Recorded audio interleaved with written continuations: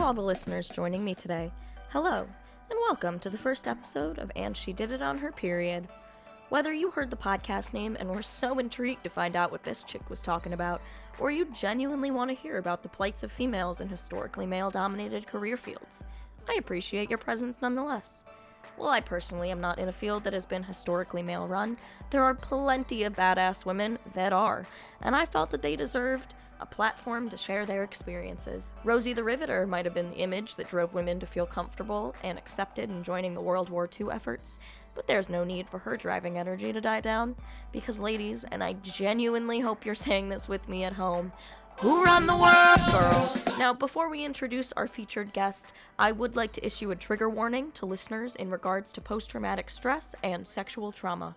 While neither of these topics are depicted in depth in the episode, everyone experiences triggers differently, and I would like to account for all variants of triggering language. Now, our show's first guest happens to be one of the strongest and most driven women I know. Please join me in welcoming Christina Mandriota to today's episode. Hello, thanks for having me. Hi, Chris. Of course, thank you. So for the first segment of the show, I would like you to describe your field of work, but I would love to have you do it in the worst possible way that you can think of. We're going to see if listeners can guess what it is that you do before we dive into our interview segment today. On that note, I play with body parts for Uncle Sam. Is that what you had in mind? Okay. That was perfect. Thank you. I hope everyone has tried to figure out what they think that means. But Chris, with all that being said, I am going to ask, because you're the only one that really knows what it is that you do, what field are you in and what is your job? So I'm going into nursing, but I'm going into nursing for the United States Air Force. Do you know where you're going to be yet? What stationing? From what I know right now, I could go to either Arizona or Texas for orienteering. From there, I'll be sent off to my actual assignment for the first 4 years. So I would categorize myself as a military nurse. Okay. Future military nurse. Future military nurse. So how long have you been in your field? Well, as a student, 3 years now. Well, going on 4. Have you always wanted to be in nursing? Actually, no. When I was in high school, I didn't think I was going to be able to go to college, and I was planning on enlisting anyway because I was in JROTC, and when you do JROTC in high school, you can actually get kind of like a pay raise or rank up easier because you have experience, so I was going to do that. I had a mentor that pulled me and told me about the scholarship and said, go to college, stupid. And I ended up getting the scholarship and decided, I think I want to go into the medical field, and here I am. Honestly, it's awesome just knowing that is always an option out there for you guys, and that you're able to specialize in nursing and still do the military. I'm really lucky to have combined 2 things that I wanted to do, and I think the best way possible. I'm surprised that you have time, though. Those are 2 very... Oh, I don't. Right. Have there been any moments in your time with ROTC where being a woman made you feel like an outsider? Well, the military as a whole is traditionally men and is still a lot of men. I'm thankful to be in a branch, the United States Air Force, where about 20% of its members are female versus a branch like the Marines, which only has 4%. So, given that, and it's reflected in ROTC as well, that about 1 in every 4 cadets are women.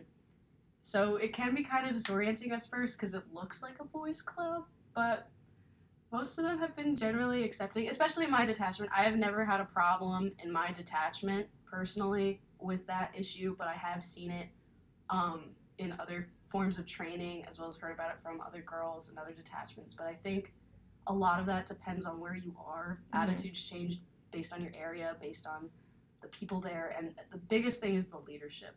If you have a leader or people that look up to somebody else that sets that tone, that's going to be the tone. But we've been really thankful to have a very good zero tolerance policy to anything sexual assault, anything discriminatory, anything putting other cadets down. It's a good environment to make sure that everybody gets the chance to find their leadership style. I'm really glad to hear that. You don't always hear about it being such a positive experience, especially in something that is like the military. You're right, it was a boys' club. I was doing research for one of the segments later, and I found out so much stuff about like when women got involved and how early they did get involved, and a lot of people didn't even know that. And the amount of veterans that are women, it's incredible. It's not a field that you necessarily see yourself as reflected in, but it has not deterred you at all from doing what it is that you do. Oh no, I think that if anything, the military has helped me with nursing, because nursing, even though it's a traditionally female field, you have to work a lot with doctors, which are traditionally a male field. And a lot of kind of old school doctors or old school nurses, there's these attitudes of like, the doctor can yell at you.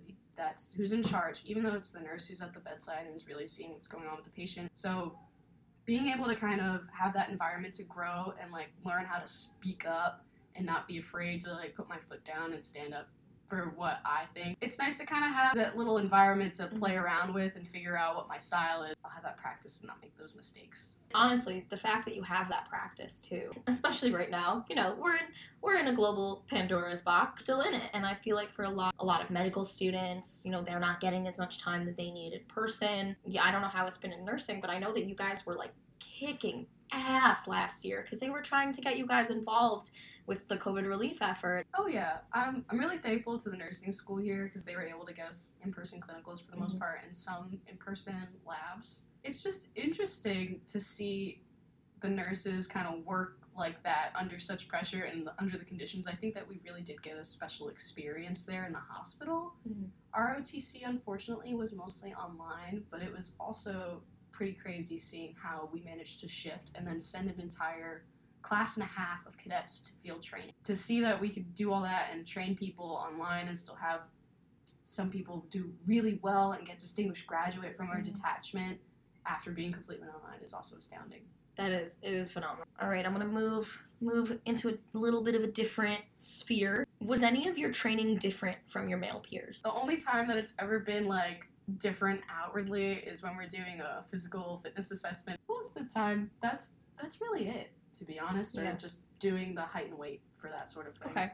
Do you guys have different like requirements of you in terms of testing and your physicals and all that stuff? Yes, for me they just changed it, so I have to be able to do 15 push-ups in a minute, 35 sit-ups in a minute, and then run a mile and a half in under about 16-20, which is not bad at all. Right. Versus the guys, I think theirs is, for the muscular strength components, close to twice as much. Oh wow. And then closer to a 3 minute. So a 16-minute mile and a half shouldn't be too bad for most people, but it's everybody's different experience. And nursing also kind of comes into play there too, because on one hand, some people are like, that's unfair, like, that's not how it is, but you could see in most studies, as well as how the muscular composition are, women versus men, that there is a difference, and I think that those standards should accommodate that.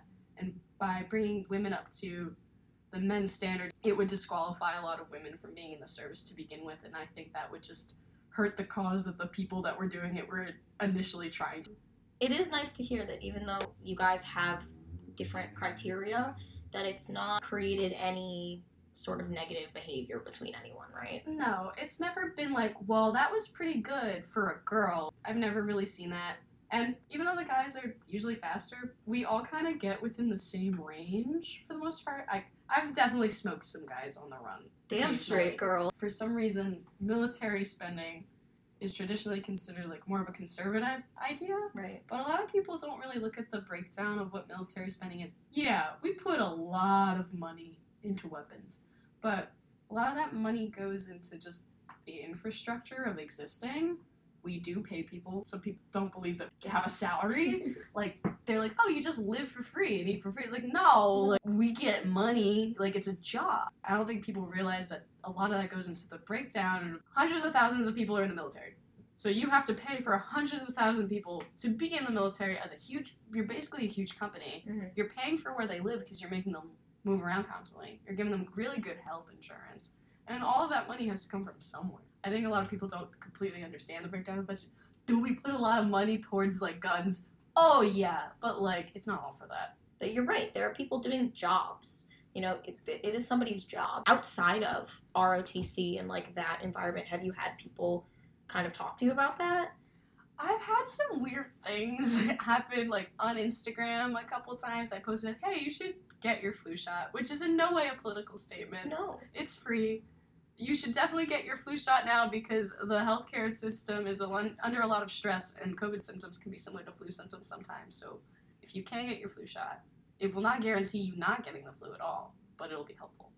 Anyway, so I posted something like that, and then some people swiped up on my story and were like, how could you say that? military and you shouldn't have an opinion. And I'm like, since when is the flu shot Right, like why an is issue?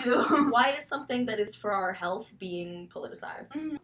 What does it mean to be a woman in the military? It just means that you're somebody that wants to serve your country just like everybody else. You either knew that you're going to do it or you happened into it and you stuck around, which I think is pretty great. It's nice to see, especially now versus in the past, such a large variety of different kinds of people. And the military's cool in that when you go to an assignment, you meet people from all around the country. I think that's the best part about it in a way, because having so many different heads together in a room to work on a solution with such diverse backgrounds probably will make the best solution. Right. So I don't think it's too different being a woman in the military. It's part of who I am, and it's something that I have to consider if I ever notice I'm being treated differently. Thankfully, never had any experience with that here at my detachment. I've seen it happen. I've kind of felt like that before in different situations, but like where I am now has been really, really great about it. Good. Rutgers ROTC. You've got your shit together at the moment. Yes, we do. Good job, guys. So we're going to transition into our next segment. So I've got 3 myths or facts for you. Almost 1/10 of the United States veteran population is made up of women. Myth or fact? Fact. That is a fact. As of 2020, and it was shown that almost 2 million veterans were women, which is pretty freaking incredible at this point, that we've got like 2 million women who have served, even just in the past 100 years. Okay. 1 in 10 women answered yes when responding to a screening question about military sexual trauma. I think that's higher. If they're in the military, unfortunately, that is a big problem, so I have to say myth. Unfortunately, you are right. That is a myth. Not for reasons that I'm happy to report. It's actually the U.S. Department of Veteran Affairs published a statistic in 2019 that 1 in 3 women, not 1 in 10, answered yes when responding to that screening question about MST. We do have to do programs to actively combat that statistic. So right now, even though the Air Force, I think, is phasing it out for something different, we do something called Green Dot, which is like bystander education and like prevention of things like that. And it is shown to be effective in how people feel comfortable in addressing those situations and their peers. But more people that we get aware of it and to understand how maybe some minor things that they think their friends are doing or saying, they might have a bigger effect on somebody else, or they might be a warning sign that something else might happen. I also, as a part of this, I wanted to make it very clear that the statistic exists for men in the military as well, unfortunately, but the number of men that responded yes when asked about military sexual trauma was 1 in 50. But it makes me very happy to note that there is information about it, there's training being done. Very seriously. It's just unfortunate that it happens. If you guys are in active combat or you're sent out, regardless of what you're doing, you could still be dealing with a lot of traumatic situation, and that just happens to be one of them. So all of us that are not in the military should try to do our very best to make sure that you guys have the support that you need. All right, last one I have for you. Women and men wear the exact same uniform when in combat. As of right now, facts until the body armor comes out. Facts. This was actually a fact until 2020, when the military and its female employants decided it was time for a change. So women are just now starting to get body armor and suits for different branches of the military that actually allows them to move in a way that is shaped more towards the female body. There's little wins too, like we finally got allowed to wear like braids and like ponytails as opposed to buns, because there was such an issue with women losing hair, getting headaches at the end of the day, just a general discomfort that it was affecting their jobs and how they were when they were home, that they finally allowed for that. With restrictions, of course, like you can't have a super, super long ponytail, but interesting that as soon as that happened, so many women were taking advantage of it, and I myself do like to take a break every now and then from having it in the bun. So the bun wear. It's the little things too, but the body armor is great. Well, thank you so much for having me. Of course. Thank you everyone for tuning in to the first installment of And She Did It on Her Period. I hope you choose to tune back in next week when I talk to Jordan Conrad about her experiences being a woman in her field. To all the women out there that are listening, keep going about your days being the badass bitches that I know you all are. Show everyone out there what you do and why you do it, because without you and all that you do, the world would be a much less functional place. To all the men out there that I hope are listening, the next time that you want to complain that a job is too difficult or that you're feeling a little under the weather and therefore need to call in sick, remember your female coworker, female peer, or female counterpart that showed up to do the exact same job as you, and remember that she did it on her period.